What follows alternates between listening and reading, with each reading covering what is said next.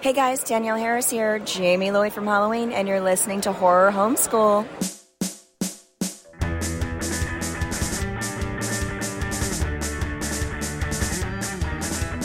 Clean off your plate, wash the blood off the table. It's time for school, Horror Homeschool.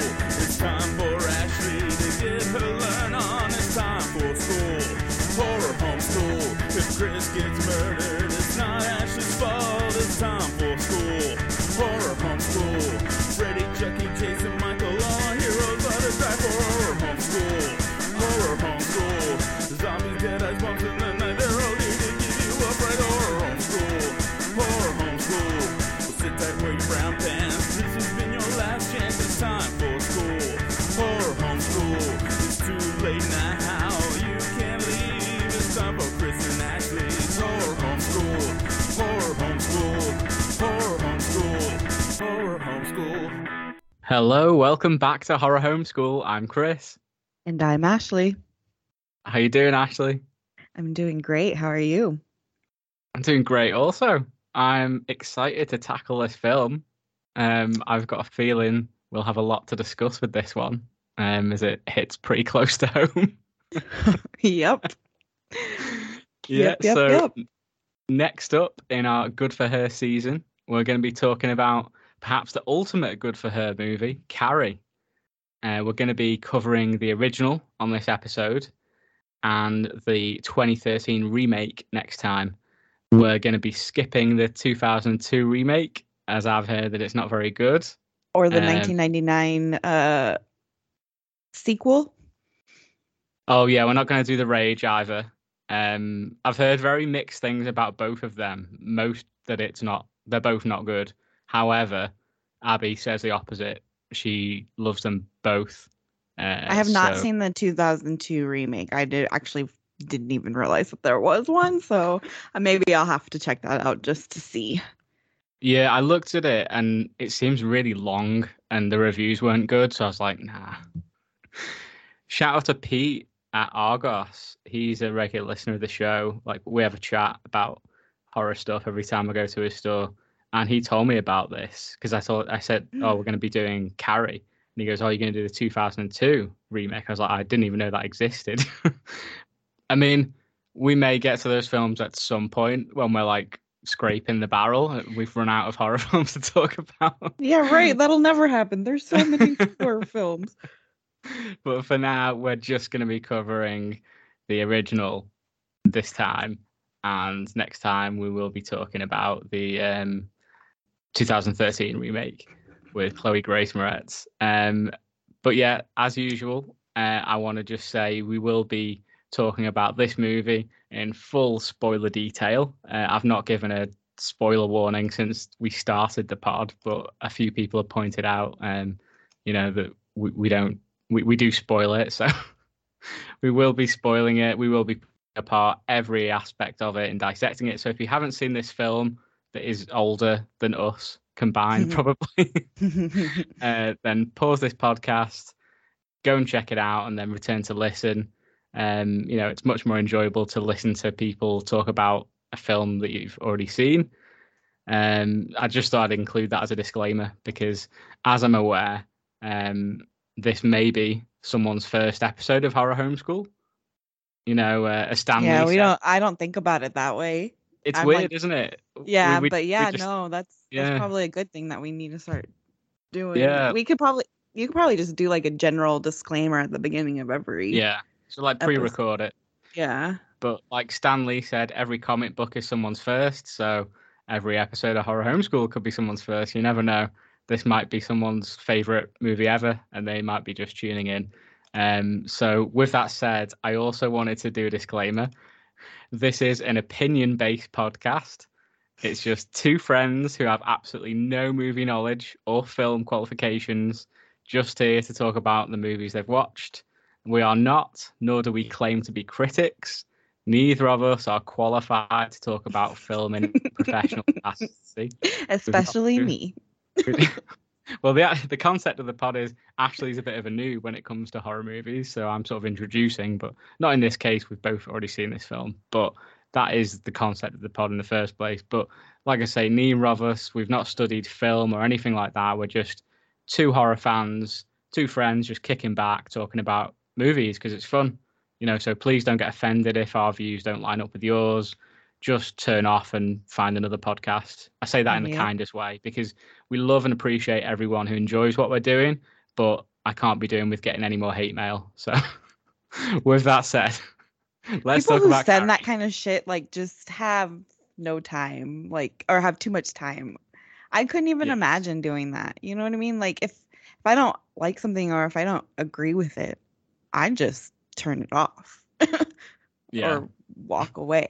Like, it's because you're a normal person. No, mostly I think it's because I'm super passive aggressive and also really lazy. Yeah, you're not an internet troll. Sometimes I want to be though. Sometimes like I see stuff and I'm like, ooh, I want to be petty, but I'm like, nah, it's not worth it. It's just that's too much energy. Like these horror movie groups that I'm in to like, promote the pods. There's so many trolls. You could go mad in there. It's brilliant. Anyway, rambling. Let's talk about Carrie. So this is written by the master Stephen King. Screenplay is by Lawrence D. Cohen, and it's directed by Brian De Palma. Now, I've got a couple of his other movies on my watch list, actually. Body Double and Dress to Kill. Been meaning to check them two out. He also did Scarface. He also did Nicolas Cage movie Snake Eyes. I haven't seen that either. Snake Eyes. I haven't seen it either. But I know that Ryan Horn's a big fan of Brian De Palma as well. He's good films.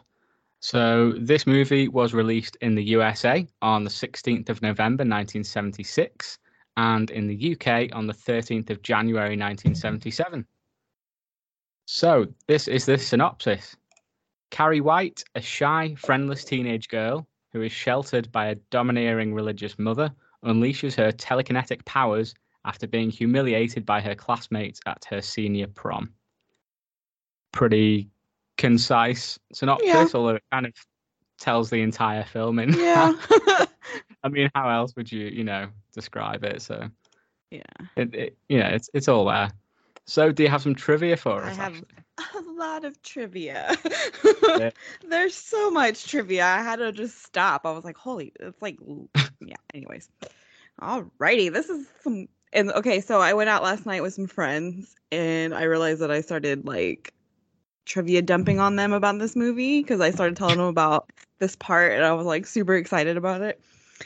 Anyways, Sissy Spacek isolated herself in her like dressing room and covered it with like religious iconography. I can't pronounce that word. Iconography. Thank you. Yes. You couldn't pronounce a word in the Fresh episode. I forgot what it was now. Oh, damn it. Weird. Sorry. Sometimes my brain just like sees it, but my mouth is like, nope, I can't say that. Anyways, and then and she studied this really illustrated, detailed Bible. And what she did is she studied the body language of all the people who got stoned in the Bible. And so like every scene, either in the beginning or the ending of most of her scenes, she's in one of those positions of being stoned for her sins. Oh, interesting, man. I mean, we'll go into it more in a bit, but like the religious overtones in this film is just so well done. Like, it's just brilliant. There's so much. I know. So PJ Souls in the scene where she gets the fire hose sprayed at her. Yeah. She actually had one of her eardrums burst. So in the scene, she's moving back and forth, but that's because her equilibrium is super off and she's in like excruciating pain. And she couldn't hear in that ear for 6 months. Oh, shit. I know. Oh, my God. It's quite comical, that bit, isn't it, as well? Because like that damn hat that she wears throughout the whole thing finally gets like sprayed off her head. Yeah. The end scene where her hands come out, and she's like, Yeah. She grabs Sue. So Sissy Spacek really wanted like every little detail to be her as Carrie, so she didn't even want to use a body double like to use Oh their wow! hands. So that was actually her arm. So those are actually her hands, and she was actually buried in. No. Yeah, and so the director did not want to bury her himself. He was like, "No, we can get a body double. Like, I feel really bad doing this, blah blah blah." So he made her husband. What was her husband's name? Oh, I have it written down somewhere, but he made her husband bury her. That's insane. I know. I mean, talk about being committed to the role. That's amazing. Yeah, there's some crazy stuff in here about her. This was crazy because, like, okay, so Stephen King only got $2,500 for the movie rights for this book. Oh my God. But he was like, he wasn't upset about it because of how well done it was. Yeah, and Yeah. he so he was fine with it. But also in like the ending and the book and the ending and the movie are different. Right. I've not read the book.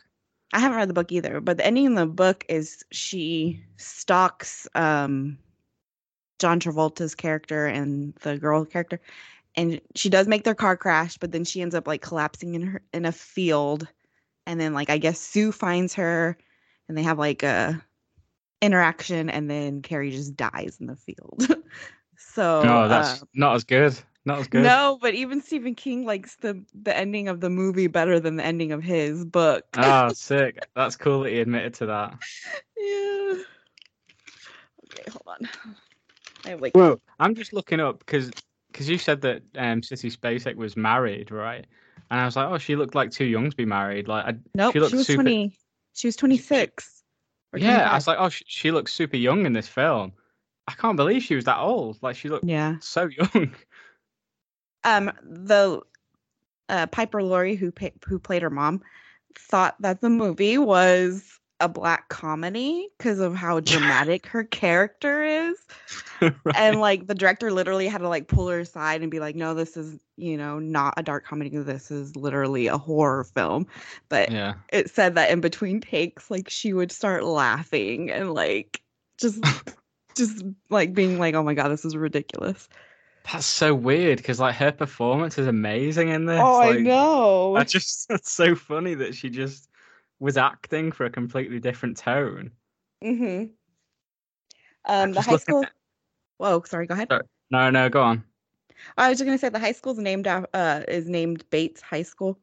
It's a reference to Psycho, Norman Bates, along with the violin, that's played over and over again. That's a Psycho. That's a Psycho. I noticed that. Yeah, that's really cool and effective. That little noise when she does a Matilda moment.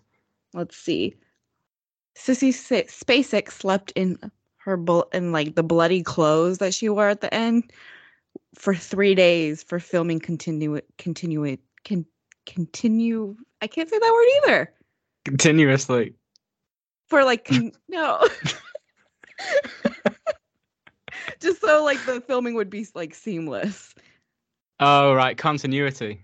Thank you, continuity. Yes, and it shows. Guys, I'm really not stupid. I just sometimes my brain just doesn't click. So don't think I'm like really that dumb. I promise I'm not that dumb. It's fine. I can't pronounce names. You know what I'm like with like saying people's names. It's hard. Words are hard. Yeah, so going to the age thing, Betty Buckley, who played Miss Collins, she was 28, and Sissy Spacek was like 25, 26. That's insane. And then the other girls, like Sue and PJ Souls, were like 24. Right. That's amazing, that, because the casting I thought was great. Like they all like looked the age they were meant to be and like acted, the age they should have been. Like, so it makes it even more impressive. Yeah.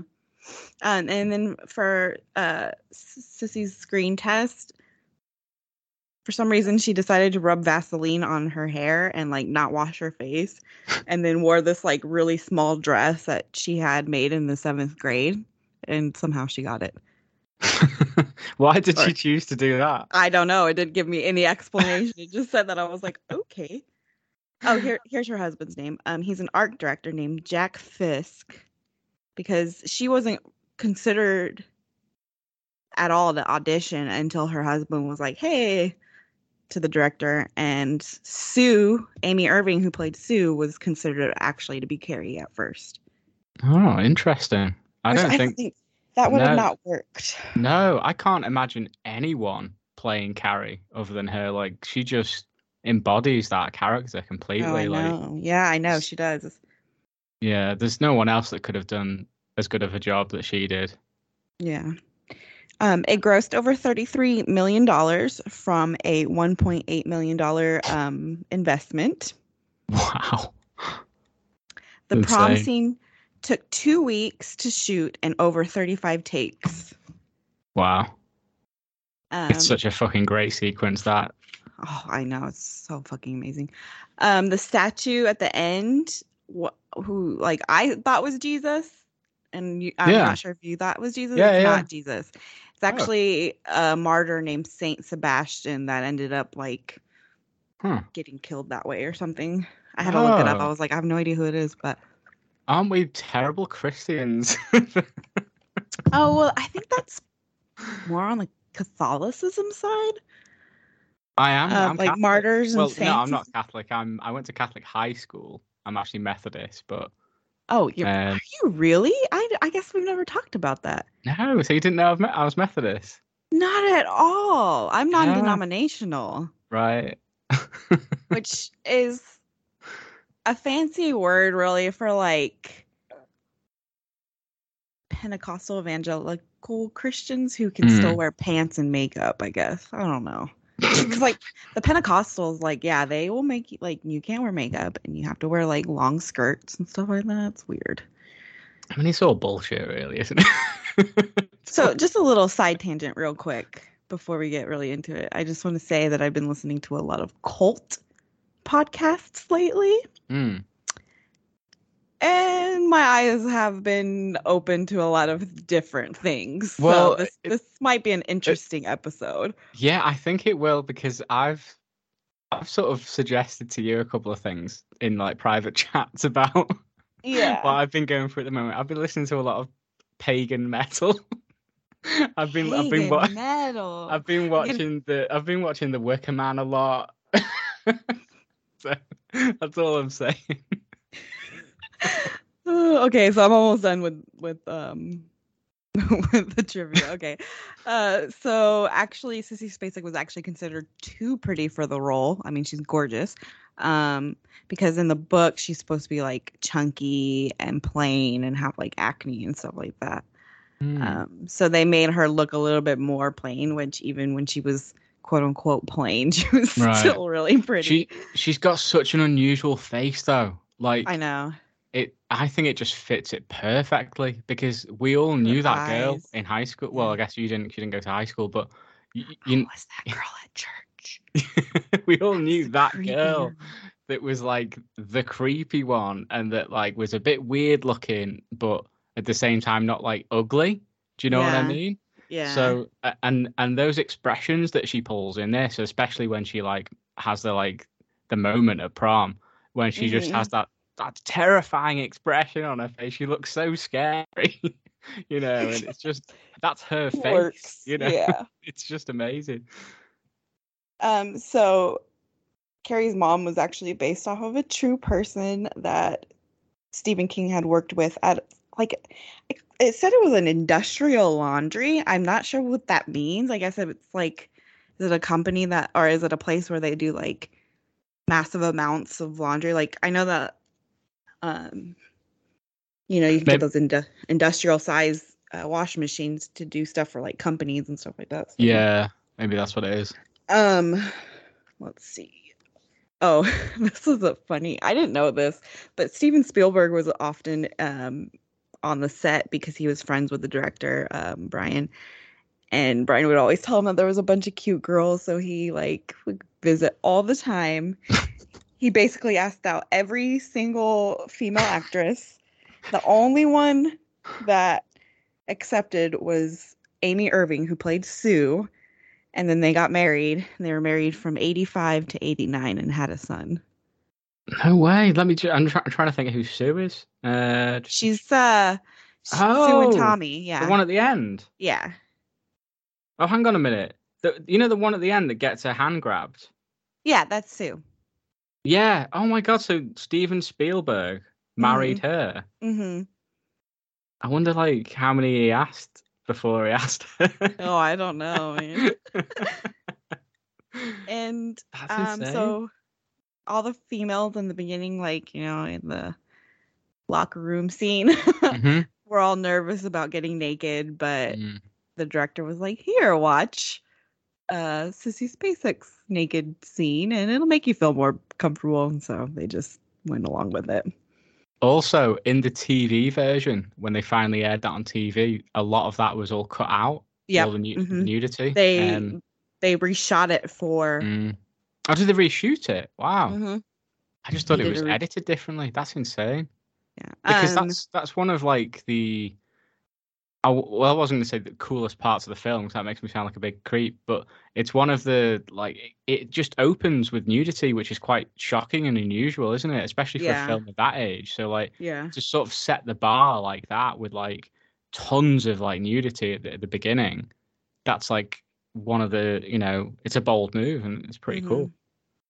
Yeah, no, I know. That it is cool. So this is the only version of the movie that Steven Spielberg likes.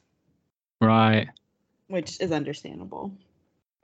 Oh, you mean like the remakes and all that? I just thought you were talking about cuts. Yeah, this is the only yeah. Oh, right, okay. So, and then last but not least, it was John Travolta's first movie, like first major movie. Oh, I didn't know that. Yeah, because he was on this show called Welcome Back, Kotter.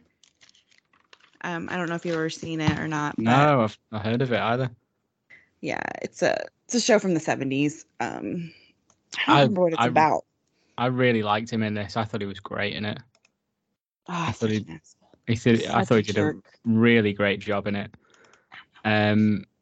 So should we get into it then? Yeah, let's get into it. Let's talk about our relationship with the movie and then our initial thoughts. So for me, like, I feel like this movie's like always been in my life. Like, I actually can't remember the first time I saw it. It must have been I am the same long way, time ago. Actually. I don't remember. It must have been one of the first horrors I ever saw. I just don't. It's always been there. And personally, I absolutely adore it. I think it's absolutely amazing. I've watched it so many times and I never get tired of watching it. I relate to it on so many levels. Like the parenting, the bullying, the sheer hopelessness and despair and sadness of the character of Carrie. You know, like, I've been there, you know, and just the conflict and the confusion of everything that she's going through. Like, you know, what her mum's telling her, like how her peers are treating her, the turmoil inside of her, like, it's all just too real, man. Like, I know. You know, just the subject matter, like, you know, with the physical and emotional abuse and just the anxiety and the dread, like, it just strikes a chord with me. And I think it just elevates it for me and just takes it sort of a personal level. Yeah, I love it so much for many reasons. Yeah, I do too. I'm kind of on the same page with you. I don't think it's always been in my life, but I'm just trying to remember, like, I can't remember, like, when I specifically saw it. But I feel like every time I watch it, I, like, notice something different or something new or, like, I don't know, like, I relate to it on a different level. And it's just, like, I don't know. I just feel like it's not really a simple story, but it's kind of a basic story. It's really good, like really fantastic. So it's such a well-made film as well. It's just literally a perfect film. Yeah. So I've got some notes here on the intro. Like, you know, when she like fucks up and she's doing sports in school, and then like all the kids are like mean to her, and like one of them hits her with a hat, and then one of the girls just tells her to go and eat shit or something. Yeah. And just that little, like, she does like a little like embarrassed smile to try and like cover up the hurt. And just in that little interaction, that moment, like I can relate to it so much. Like Yeah. I used to get bullied to fuck in high school, and I did that so many times where like I was getting bullied and I'd like try and like laugh it off like it was like I was in Mhm. on it or something, like, oh, it's funny, but do you know what I mean? So just in that Mhm. little moment they just nailed it, and I was like, oh man, fucking cuts deep. But like I Yeah, said earlier, like, I'm the same way. I mean, I feel the same exact way. I got bullied and like people would since I didn't since I was homeschooled and I didn't really understand a lot of social cues and stuff like that, like mhm, people would do or say something and it would be like a joke or an insult towards me, but I didn't understand it. And so then I would like mhm, laugh along, and it's just like super awkward and terrible. yeah. And also, like, when you're getting bullied and you're in that situation, like, what is the best way to deal with it? Like, do you just laugh it off, or do you like act hurt? Because then it feeds into it. Like, Yeah. if you're, Well, either so way, it's, it's like it feeds into it. yeah, it's a horrible, horrible thing.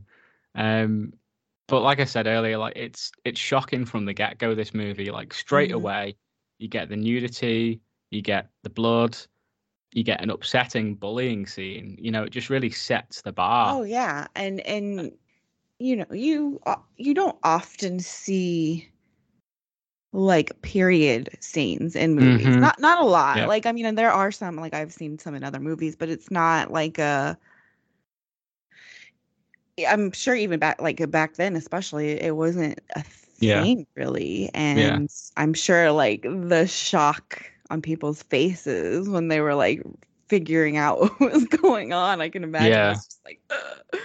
Yeah. It's a hell of a scene, that, because you got the beautiful score just sort of like lulling you in, Mhm. and then all those gorgeous shots, and then the rug just gets pulled out from underneath you, because obviously Mhm. I mean, straight away there's a lot of symbolism with that shower scene. It's like it's shot quite like erotically, and like it feels like sexual, and then obviously you get like the blood, and it's just like, oh, It like it's so brings you right back in. symbolic. Yeah. It's so symbolic. Everything It about it. It's just it's a like, little creepy. I mean, just a little bit, just because it's like mm, it just focuses so much on like I know she was of age and everything, like she was totally legal and all that stuff, but like in the, movie, yeah, yeah. it, She's meant it, to be a young girl coming of age. Yeah, yeah, so like I mean yeah, I get what they were doing with the scene, but at the same time I'm just like kind of creeped out by it just because it's like it just is like very yeah. focused on It, like it's her cool. sensuality. Yeah, it's cool though, because I mean, obviously, I'm not a woman, so I don't know anything about this, but like, it's cool how it is going into that and sort of like showing that like this is what girls go through, like it's a whole thing, Oh, it's a whole puberty, thing. Yeah. it's a whole thing. There's Whole so many thing. different sides to it. So Yeah. like to get that represented in that film, and so much symbolism and the depth that it goes into to display that, it's so clever. Um, and then I've got a note here as well that says, where the teacher's like calling her by the wrong name. Hmm. I can relate to that so much. Like still to this day, people do that to me, and it's just so frustrating. Like you just feel like Hmm. invisible, like you don't Hmm. matter. And it's just like I have that thing as well. I'm sure you do too, where you're talking, you're having a conversation with someone, and they're not really listening to what you're saying. That's probably why I do a Dude, that's like podcast, my because like 90% of my life. I put a microphone in front of my face, and I put this out for the world to listen to, because I want people to hear me speak, because I I feel know. invisible Like most of the time. yesterday, Kevin like asked me a question and then so I started answering it and talking about stuff. And I look at him and he's like looking at something else, staring off into space. And I was like, "Hey, I'm talking to you." And he's like, "What?" I was like, "You asked me a question and then you just like get distracted and looked away." And I was like upset about it. I was like, Yeah, "What?" it Like sucks, man. it Like I'll be sucks. talking to someone in work about, I don't know, like the latest like Marvel TV series or whatever, and they'll get their bit out the way of like, saying what they thought about it, and then I'll start talking about what I liked about it, and you can just see them glaze over and just like go on their phone or like think about what they're going to say next and stuff. And it's just like, it doesn't really matter what I say now. You're not listening to what I'm saying. Right. And maybe that is why we feel like it. a podcast is good for us, because it's like, Yeah. We listen to each other. At least we're listening to each other. Yeah, like I'll listen to you every day. I don't care. You can talk to me all day long. Yeah, that's good, man. It's good. But, it's like therapy for us. Yeah. But like on the like, so in that scene, in the shower scene, like I remember when that happened to me. But I was way younger than she was. I was probably like 10 or 11. And I remember being scared. I mean, I knew kind of what it was, but not really. And honestly, I have a note here that says like I didn't really understand what it was until like embarrassing enough into like my mid adulthood. Like I'm not even joking. Like I didn't like I knew like the basics of it, like all that, but I didn't understand like the actual like real things that go into that. So like I could feel her like panic and her fear and her like confusion. So like I knew like kind of what she was going through. And then the fact that these girls are just like gang up on her, and it's awful, but it's so realistic because it's like that. It's like a tribe or something. It's like a gang. Like it's like it's the what is it called? I just had the word on the tip of my tongue. I know what you're trying to say. It's gone from my head as well. What's it fucking called? People are going to be listening to this and they're like, they are like fucking stupid. Mob mentality. Mob mentality is what I'm trying to come And it's with. also like, when animals are in packs. Yes. And that kind of thing, it's just like they seek out like the weak one. Yeah, like the Buffy episode where Xander that's what I was thinking. Gets turned into a hyena. Yeah. Great episode. Oh man. Anyways. Yeah. I'm looking at Xander right now. I'm looking at me with Xander. It's right in front of me. Nice. On the wall. I never understood that because I'm not mean. Like I am mean sometimes, but like on that level, like I'm not. I don't know. I just don't understand like the concept of that, and it's just like since it's so foreign to me, it just like seems fake in my mind because I'm like, why would you? It's so real, and it happens all the time, and I hope it doesn't still. Well, I'm sure it does still to this day in high schools and stuff like that. But I'm always sort of keeping an eye out to see if Aiden's okay in school and stuff like that. What kind of crowd he's in, and because it completely shapes your life. If you're on the receiving end of that, it changes your life. It shapes you as a person. So it's that scene. It's upsetting to see, and it's really quite. It's horrible, isn't it, to see her? Yeah, I mean, I've never had anything like that happen to me, but. I mean, I like I said, I have been bullied and other things like traumatizing, but I just don't know. Like that's just another level. And I know it happens because I've heard people tell me stories like that, and I'm like, oh god. Yeah, I don't know if I've discussed it on the pod before. I may have done at some point, but there was one bit in school when I got bullied when I got pushed down like 2 flights of stairs. And then kicked the shit out of at the bottom when I was on the floor. How old were you? I don't know, like maybe 13, 14, something like that. I'm so sorry. That's such and then that specific age right there is traumatizing as it is because you're like so much stuff is happening to you and you're like, don't know. Don't understand. But so that's a rough scene to start with, and it sort of sets the bar. And then I've got a note here as well that says like the fact that the teacher actually bullies her in front of the class as well. Like God, it's I know. horrible. And again, I've been there, and it's the fucking worst because there's nothing worse than an entire classroom of your peers laughing at you because a teacher is making fun of you. It's horrible. I've told you my stories about that, right? I can't remember actually. Tell them again. So I have two stories like that actually. My first story was when I was 11 years old. Like I've always been into art. I love drawing. I love painting. I love all that. Always, ever since I was a kid. So when I was 11, I was like, cool, I'll take art class. You know, it was just a local art class, and my mom let me do it. So I was like, cool, I'll do it. And like I was just sketching or drawing or something, just like, and it was a house, and I'm 11 years old, and the teacher walks by, and she's like, what is that? She's like, that looks like a drunk carpenter made that house. I'm a child, and there's adults in this class, and they all laugh at me. Oh my God. And that's disgusting. Isn't it disgusting? I mean, I'm actually surprised I didn't give up on art. I did for a while throughout my life thinking about that stuff, and then the second time, and I wish that you could have come back at her and gone, well, yeah, it's abstract. Like that's the look I was going for. But I'm 11 and awkward, and I don't know. Like I don't know. But and then later on, I don't know. Let's see. I was probably maybe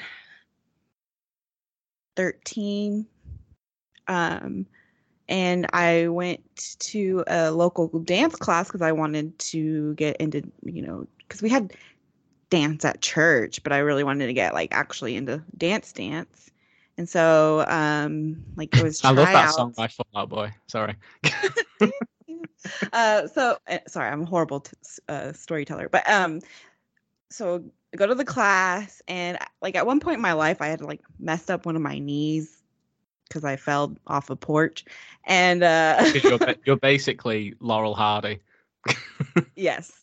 And so while I'm doing like the moves and stuff like that, my knee gives out, and I'm like, oh my God, this sucks. Like, so I go and tell the teacher, I'm like, hey, I'm not going to be able to finish the class, blah blah blah. My knee's out and I'm limping, and she's like, oh, you can't finish my class, blah, blah, blah. And she just starts like making fun of me in front of the entire class. And these are all girls, and they're all like my age. And I just remember being mortified, just absolutely mortified. And I didn't go do dance ever again. Yeah, that's the worst. You just want the ground to open up, don't you? Like, it's horrible. Yes. Like, why would you do that to a child? I know. And these adults, they should know better. Do they think that this is teaching? Do they think that this is acceptable? Right, exactly. And it's like, you literally cannot treat a child as an adult, as you would treat an adult. But you wouldn't even treat an adult like that, though. No. I mean, some people would, but really, honestly, if there was one adult, or if it was an adult in a class, and he's like, hey, my knee went out, they'd be like, oh, okay, I'm so sorry. Like, go sit down, take care of it, ice it, and you'll be fine. Like, that's what you would do. But that's not what she did with me as a kid. And it just sucks. It's horrible. Yeah. So, like, I guess just the meaning is, like, we identify with this bully, or with this bullying in the beginning of the movie. Definitely. And it just, like, hits you. Something else as well I've got here is just the sheer amount of like slapping that goes on by teachers. Like how many times? The teacher like slapped everybody. She's like, pow pow. Teachers pow, pow, pow, are just so hands-on, and they could actually do that. Like in the past, it was totally acceptable. They could just slap the kids around, and it was fine. It's crazy. No wonder how that all used to happen. Freaking boomers these days are just like. You need to discipline your child. You need to fucking slap him in the face. The thing is, I've got a story about that happened to me when I was in high school. So one of the teachers actually grabbed me by the throat at one point in high school. And I did nothing wrong either. I was in the toilet, like just going to the toilet, whatever. I'd just been for a wee in there. And I was with my mates in there. And I think some kids must have been in there before me smoking, because it smelled like smoke. And this Spanish teacher that we had called Mr. Colton, he's dead now, so fuck you. He came in and grabbed me by the throat and started shouting at me, saying that to stop smoking in the toilet. And I was like, it wasn't me. I've literally just come in here for a piss. Like, what is going Oh my on? God. He was like, you better stop smoking in here. And I was like, I've just come in for a wee. Like, what the hell? Grabbed me by the throat. So, Like, yeah. if I'm around a teenage, okay, so like there's a lot of kids and teenagers that live around this apartment complex, obviously. And I see them, and I'm 34 years old. There's nothing in my mind. You know, I think it'd be funny if they like tripped or whatever, but there's nothing in my mind that makes me want to go and like grab them by the throat or slap them or whatever. And especially if I was in a like position of authority. It's just so Like, weird, isn't it? I mean, these people must be damaged themselves to be able to think that's acceptable. So, speaking about damaged, something else that we can both relate to in this is obviously the Christian parenting. yes. It's such a difficult subject matter because I know that we both still wrestle with this, like, you know, even to this day. So, you know, growing up with that kind of upbringing can be so damaging. Like, I'm not saying that it's a bad thing. I'm sure it works for a lot of people, but when it's taken to this kind of extreme, it does more bad than good. You know, that's for sure. Yeah. You know, so in this movie, it was very triggering. Yeah, and so a little bit of what I've been going through lately is like I've suffered or I've like had really bad body dysmorphia sometimes and low self-esteem, and I always wondered, and I'm like, you know, I wasn't like called ugly as a child, you know, like, you know, people always thought I was cute or pretty or whatever. And I realized that it's because I was born a female, and in the church, for some reason, females are deemed like just purely evil. You know, your body is distracting, it's sinful, like, you know, you're and then when she's talking about how her period is sinful and how boys are going to come and just like all this stuff, and you're just taught that Yeah. over And and your over again. dirty pillows as well. Exactly. And then you're told like you have to keep pure and you have to save yourself for marriage, and you know, if a boy touches you or looks at you, you're damaged goods and all this stuff, and you're just told all the time, and it's just constant like just being degraded, and it's not even have anything to do with like really how you look, it's just who you are. You know what I mean? And it's like the constant pressure of purity culture really, I think, really messed up my thinking about myself, and it's been like just very like a whole bunch of stuff resurfacing lately. And then when I was watching this movie, I was like, oh my God. Yeah, sorry, this one came at the wrong time. I know, like I literally I'm not gonna lie to you, like I watched like probably about 40 minutes of it yesterday at work, and I was like, I can't do this. Can't do it right now. So especially that scene, like that first scene, like where it starts to happen, like it's so fucking upsetting and like genuinely scary. You know, when she like gets dragged and locked up in that like Christian cupboard, you know, with that scary like statue that I thought was Jesus, where he's like his eyes are lighting up, glowing. Yes. so scary. And then the way she just like she comes out later on and she like says thank you, mama, and then like she's just sat there just like sewing and like singing. She doesn't even look at her, and she just says you can go to bed now. And it's like the most disgusting form of like gaslighting, and it's just so horrible to see. It's like human nature is always more scary than any ghost or ghoul. You know, like when you see that, it's just like it's so scary. It's horrible. It reminded me of stuff that happened to me. Okay, so before I go on, like I have no hard feelings against my parents. I love them. We've talked this stuff through. You know, like they've apologized profusely and still do, even though we're like, we've forgiven you, it's fine, you know, it's okay. But my dad did do that to me sometimes when I was a kid, and after I stopped getting spanked around like the age of 12, after that it was just lectures. and groundings, and I'm disappointed in you, and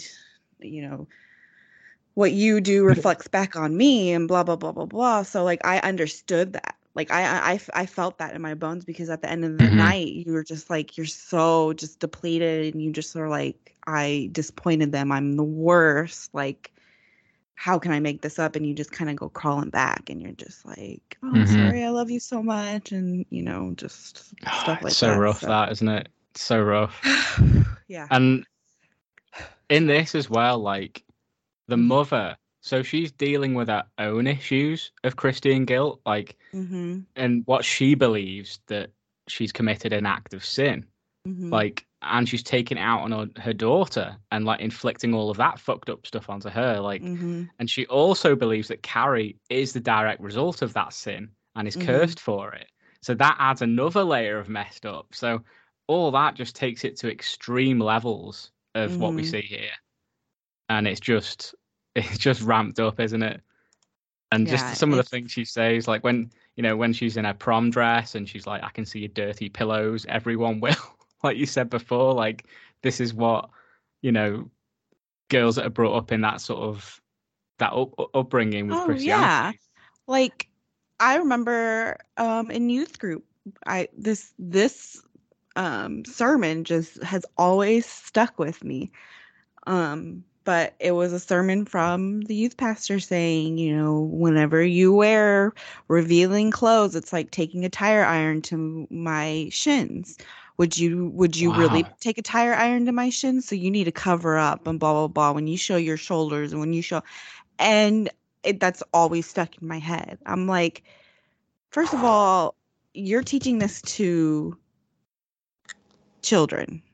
These are sponges at this age, the most impressionable. Right. I mean, I was like 14 or 15 at this time, I think. And the youth pastor is probably only like 4 or 5 years older than us. But that being said, he's still older. He's still an adult. He's still talking about underage children. Not even underage children. Yeah, all children underage. Yeah, like a child making you quote unquote stumble. It's not my responsibility. Yeah. To cover myself up so you don't sexualize me. It wasn't my responsibility as a child to wear t-shirts that were huge just so you wouldn't look at my body. Like that's not a child's responsibility. It's so fucked up. And in this scene where she comes back at her and she just says, breasts, mama. They're called breasts and everyone has them. It's like, yes, it's a great comeback. And obviously it is. But she was very calm about it too. Yes. Like very just like, Mom. I loved how she stood up for herself in this. Oh, I know. Like, yeah, she was dealing with it, and she was so strong, like, and then because she stood up to her, like her mum started to melt down then and like start hitting herself and like freaking out. I know. And it was so disturbing. And then she's like, they're all gonna laugh at you. And then Carrie tells her to sit down and then telekinetically like pins her to the bed. It's just such a great moment. She's just like, sit down. And it's just like great moment. She like rebels from her basically. I've got a note here as well that says Carrie's mum reminds me of the woman in Edward Scissorhands. That's all like crazy Christian lady. The crazy Christian lady, yeah. So we've talked a lot about like the themes of this movie, like personal stuff, how it relates with us. So let's talk about like the movie itself, like the highlights of it. So I mean, first of all, like the cinematography and the directing are just beautiful. So good.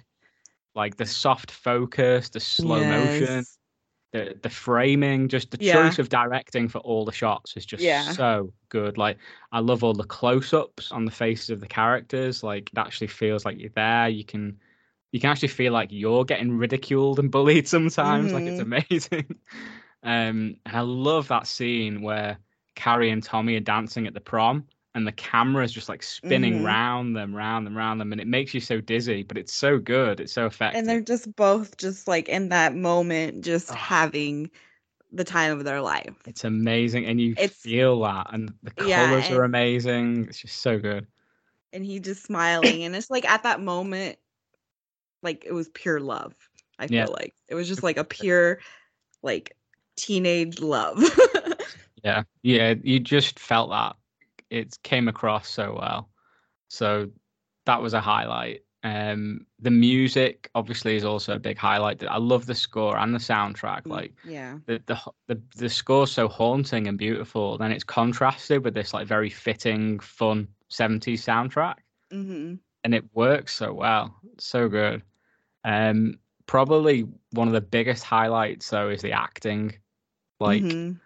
these performances by Sissy Spacek and Piper Laurie, like they're just incredible, aren't they? It's Mhm. just absolutely captivating to watch. It's just terrifying, and just they just sell it so well, those characters.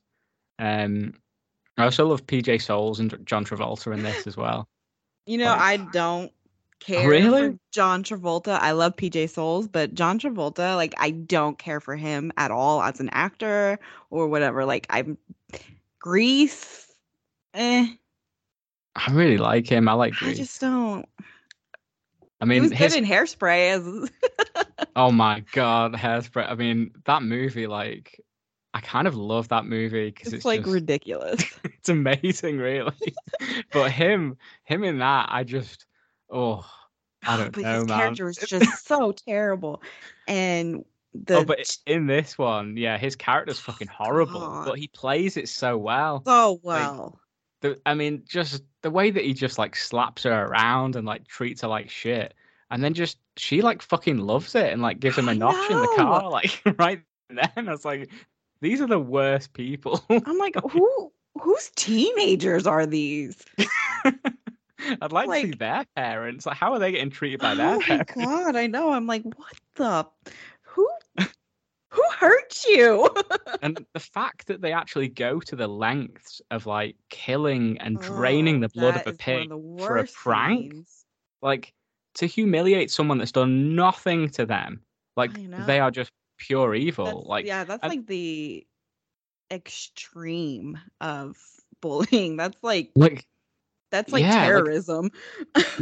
like they could have literally poured anything on her, like baked beans, custard, I don't know, just anything. Anything. Like, but the fact that they chose like authentic blood to like commit, I mean, was it committing to that period thing? Was like the joke, or was it just Stephen King's symbolism at that point? Like, It could be both, to be honest. either way, a hell of an extreme way to go. Yeah. No. And then like what I loved was when they were watching all of their Yeah. friends just die. It was a great moment. Another highlight is obviously the story. I mean, one of Stephen King's greatest. It's up there with It. Just the symbolism, the female coming of age, the whole puberty thing, like wrapped in all the real subtext being the horror in this. Like the whole telekinetic thing is almost like a side Mhm. story, isn't it? Mhm. It's just so well done though. Like the way he weaves it all together, it all just feels so natural. And there's just so much visual symbolism in this as well, like in the movie, because obviously you've got the pig's blood, at the prom symbolizing the period blood, and then Mhm. there's also a bit where there's the cracked mirror, and you can actually see there's a shot like reflecting the picture of Jesus in the smashed Oh glass. yeah, yep. And that sort of gives you a bit of a chill, and just all the religious overtones are so well done. Like, Oh, and she comes home to her mom like having candles all over the house and like so chilling. oh, it's so And gross. Even at the prom when they're voting and they say to the devil with false modesty, Mhm. and then as well when she's like researching like miracles and telekinesis, and one of the quotes says, "A miracle a day keeps the devil away." Like there's Mhm. just so many little bits just woven into this movie that just elevates it like that. So low lights, I've got here absolutely none. It's a perfect movie. I've nothing negative to say about it at all. Do you have anything negative to say about it? I don't. It's not negative, but there's this weird scene that just kind of like took me off guard. It was like when they're in the tuxedo. Yes, I knew you were gonna say that. I don't understand that scene. That's the only scene I was just like, that doesn't make any sense. But yeah, it is weird, that bit, especially when like they fast forward the dialogue a little bit. Yes, that's the part. Yeah, and it was like, okay, it really didn't need to be in that. I understand what they were trying to do, like, yeah, I know, trying to make it a bit fun at this point and make it a bit of a comedy, trying to move it along and not be so heavy. You know, they want a bit of seeing Tommy getting his tux and all that, and him having fun. It's all about sort of making us like Tommy even more. Exactly. You know, yeah, and see that, oh, this dude is actually a really nice guy. He's genuine. He's you know, he's a fun guy. The only other part that bugged me was when she's taking a bath and like doesn't use a rag and she just continuously uses the bath water to wash herself. I'm like, that is disgusting. There are a bunch of people that's like pig's blood and other people's blood all mixed together, and you're just like rewashing yourself with that. Ugh. It looks like she's got a Lush bath bomb. I guess you guys. Yeah, exactly. You don't have Lush over there, but yeah, it's we like do. Oh, do you have Lush? Yeah. Mm-hmm. Oh, yeah. That's sick. Lush is amazing, isn't it? I never have visited the stores or anything, so I don't know. Really? It's I don't know if it's the same as it is. Expensive? Oh yeah, it's really expensive. Yeah, I think that's probably why. I don't know if it's the same over there as it is here, but the shopping experience when you walk into a Lush store is just hell, because everyone like comes after you, like all the members of staff, they literally descend on you. It's like, do you have Lego stores over there? Yeah. Where you can go, and as soon as you walk through the door, they're like, "Hi, how can I help you today?" Blah blah. That's how it is at like makeup stores too. It's just like, but Lush is just like, oh, this time's a million. Like, and I hate going in that. I always want to wait outside, you know, if Abby wants to go in, but she makes me come in with her because she gets anxiety because it's that bad. And they always come over and they love us because, of course, I walk in wearing like, you know, a movie shirt and I'm covered in tattoos and so many things that they can pick out and go, oh, I like your shirt. Oh, I like your tattoo, blah, blah, blah. And with Abby, it's like, oh, I like your hair. I like your makeup, blah, blah, blah. And they just like talk about all this shit. And it's just like, fuck off. Just leave us alone. Let us look in peace, you know. But it's like that. Sometimes looking like I do, because people will just be like, oh, blah, blah, blah, blah, blah. And I'm like, please don't talk to me. It's like that thing, isn't it? Where it's like, tattoos are a great conversation starter, which is why I regret ever getting any. Ever getting them. Oh, it's the worst one. But Lush, though, it's so weird as well because they all wear like their own clothes. There's no uniform. So like, and there's always like 20 members of staff in. So sometimes you can like walk into a Lush store and think that it's full of people, full of customers. But really, it's actually just you and a load of members of staff. Nope. And it's like bizarre. It's like the Twilight Zone or something. It's just like they all just sort of like turn and look at you and you're like, oh my God, they're all staff. Like I thought they were customers and like they're acting like customers, you know, to make the shop look busy. Like, listen, this is really bizarre. If anyone working in Lush is listening to this, write in and tell us, is Lush like a cult or something? Like, what is going on there? Yes. It's like in Disney, you know, when they have to act like cast members and stuff, they have to be like, they have to perform, you know, to sell stuff and that. And it's terrible. I don't know how I've got on a Lush tangent. Oh, yeah, because it looked like she had a bath bomb. Yeah. The scene where at the end, when everybody's like in her head, like laughing at her, and it's the different quotes over and over and over again. That's literally how my brain sounds, especially when I'm having really bad anxiety. Like, no, I'm not even joking. Like that I'm really sorry to laugh at that, but that sounds like hell. I'm so sorry. It's absolute hell. And so when I'm watching that, I'm like, girl, like that happens to me all the time. I'm not fucking flipping shit. It's like in Home Alone where he's like, when he like all the heads like spin round his head and it's like, look what you did, you little jerk, and all this, and it's like, Kevin, you're such a disease, and all like both of the family members. that.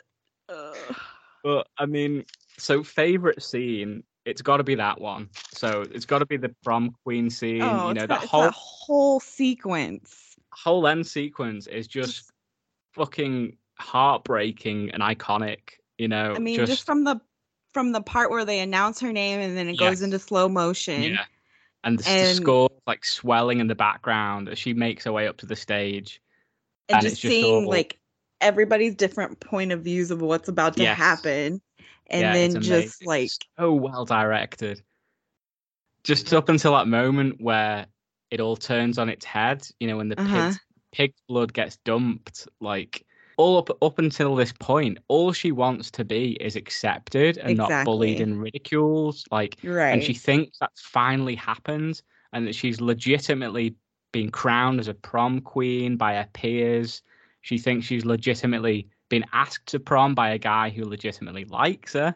You know, she's rebelled against her abusive mother. So she's like on cloud nine at this point. Yeah, she's like... And it all comes crashing down. You know, her world is just turned upside down like that bucket of pig's blood. And it's just spectacular to see, isn't it? Like, it happens and then like PJ Souls is like pointing and laughing and it's like all silent until that bucket falls and hits Tommy on the head. And then it just goes from them, her mum's voice over the top. They're all going to laugh at you. Well, I loved the silence. And the only thing that you could hear was the bucket and then the blood dripping. But it was like completely silent everywhere. I was like, holy Mac, that is brilliant. It's so effective. Like, I love the fact that it's silent and you can't, you know, they start laughing, you know, PJ starts laughing, but you can't hear it up until that bucket hits. And it's just so fucking good. And then, of course, we get the split screen and Carrie just fucks everyone up and it all goes red. And it's just so good. And there's people that complain. They're like, oh, why did she kill the teacher? Blah, blah, blah. She was so nice to her. But it was like in that moment, like everybody was against her. Yeah, well, she didn't. She could have been in on it too. Like she, you know. Right. She had no idea. Like she just in that moment, just everybody was against her. Everybody just needed to die. Yeah. Like in that moment of rage, like, can you imagine like how she must have been feeling? Like, yeah, just fuck everyone. And you think that the assholes who did it to her like got away, and then obviously, you know, as she's leaving, they're about to run her over. I know. I was like, golly, this chick has a vendetta against this. And then she just she fucks them up. She crashes the car and explodes it. And just when you think that it can't get any worse for Carrie, then she goes home and her mother tries to kill her. Yeah. It's just like, that scene's amazing. Like, oh, I know. When she stabs her in the back, like, and she makes the sign of the cross with the knife that she's just stabbed her daughter with. That part gave me chills earlier. I was like, brilliant. Oh, man. And again, I think, obviously, this movie will mean a lot more to people like us who've had that upbringing and stuff. Like we talked about with The Witch. Like, I know people that don't like that movie who usually would like stuff like that. And I think it's got a lot to do with the subject matter. You know, stick a bunch of like religious shit like this in a movie and we will lap it up. You know, it scares us. I know.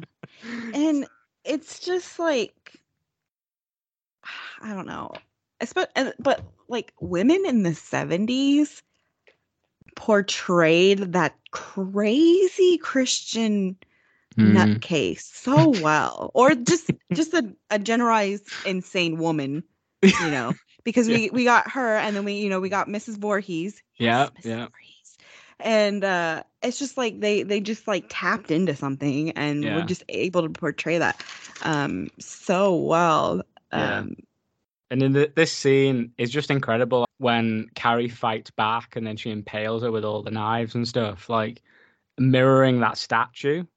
And that shot of her just standing there in the Christ pose with all the candles lit around her. I love that. I want to find a poster of that.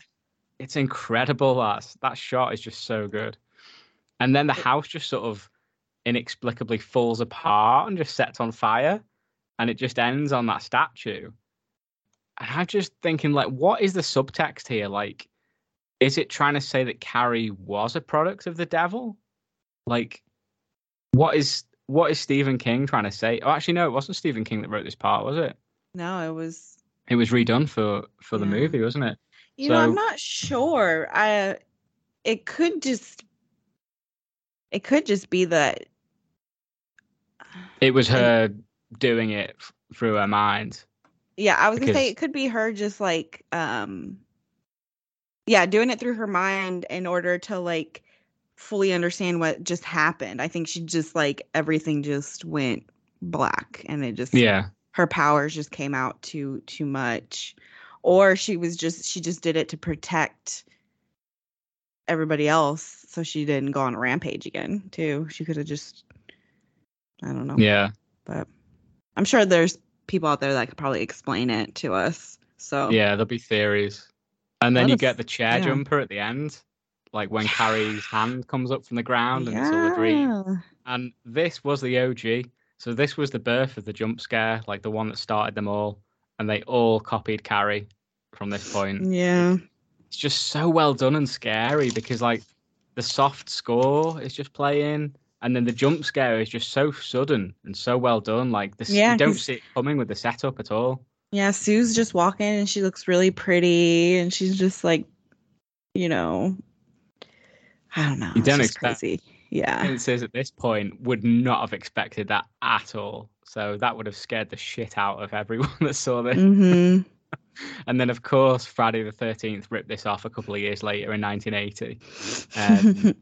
But it is a blatant rip off of this because it's almost like exactly the same setup with the soft score playing and you think everything's like safe and it's over. And then the hand comes up, Jason pops out. But yeah, it's great ending to an incredible film. So obviously a favorite character, obviously Carrie. Oh yeah, obviously. I mean, I also Tommy. really like Tommy. Yeah. Like I he's wanted a genuinely to say something. Nice character.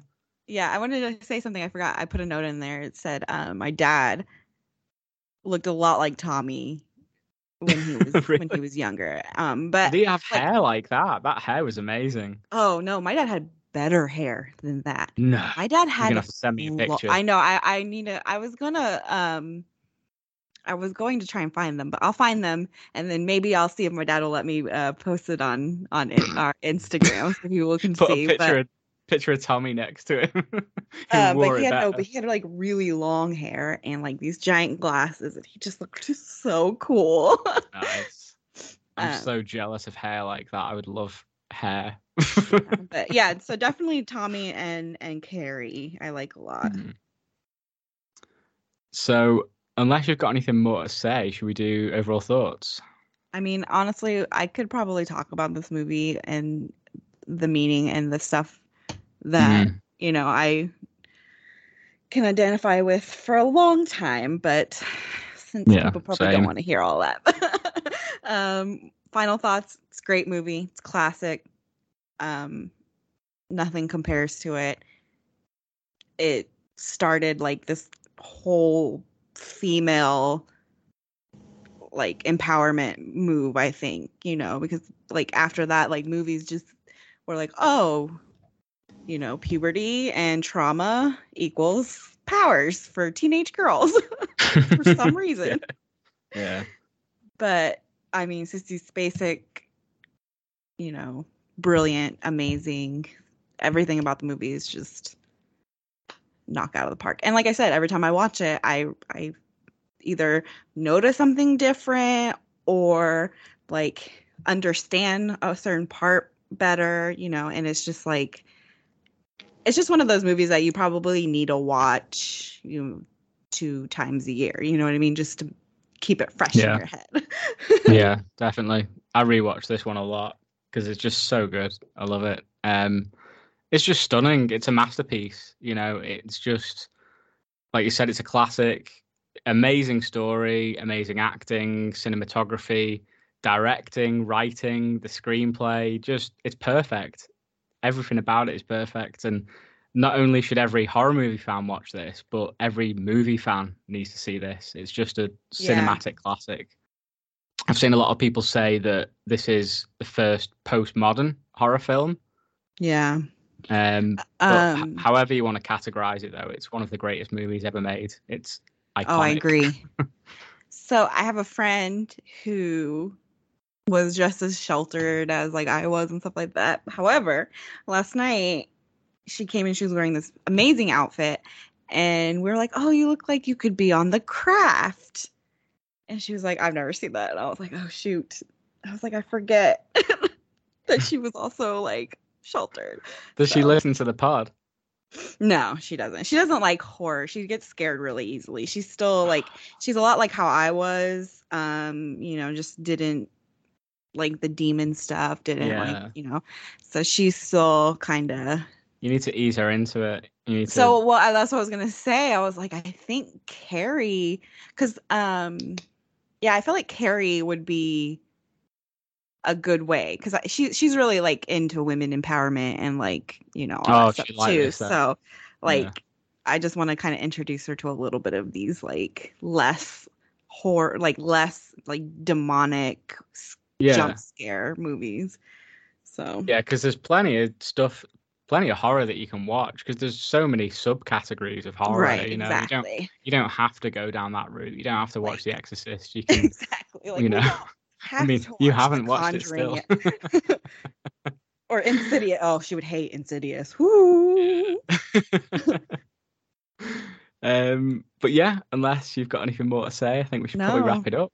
All right, let's do it. So, shout out to our wonderful supporters: Field Mouse, John, Nicole, Ryan, Peter, Vincent, Tom, and Wade. And we have 2 new supporters. What? Our boy Ash has taken the Patreon plunge. Ash! Thank you, dude. My nudes are in the process of being sent over. I've done a special set for you. I'm wearing my Jason Voorhees mask and nothing else. You're going to love them. Yes. And the big news is that we now have a boss. So, due to an extremely generous contribution, Kyle Bindle is the new show producer. So, it's a new unwritten perk that he's going to be selecting some films for us to cover in the new year. He's already thrown out a few interesting suggestions. Field Mouse was going to be pissed.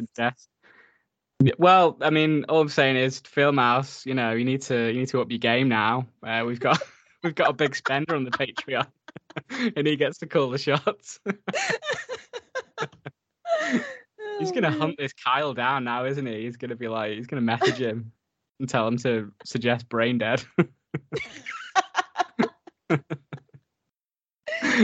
But yeah, thank you so much, Kyle. Yeah, the list keeps growing, and it's like it's crazy, man. My mind is blown, guys. I didn't expect that. People like us, and that's really nice. So I know it makes me want to like rip my skin off and crawl into a hole.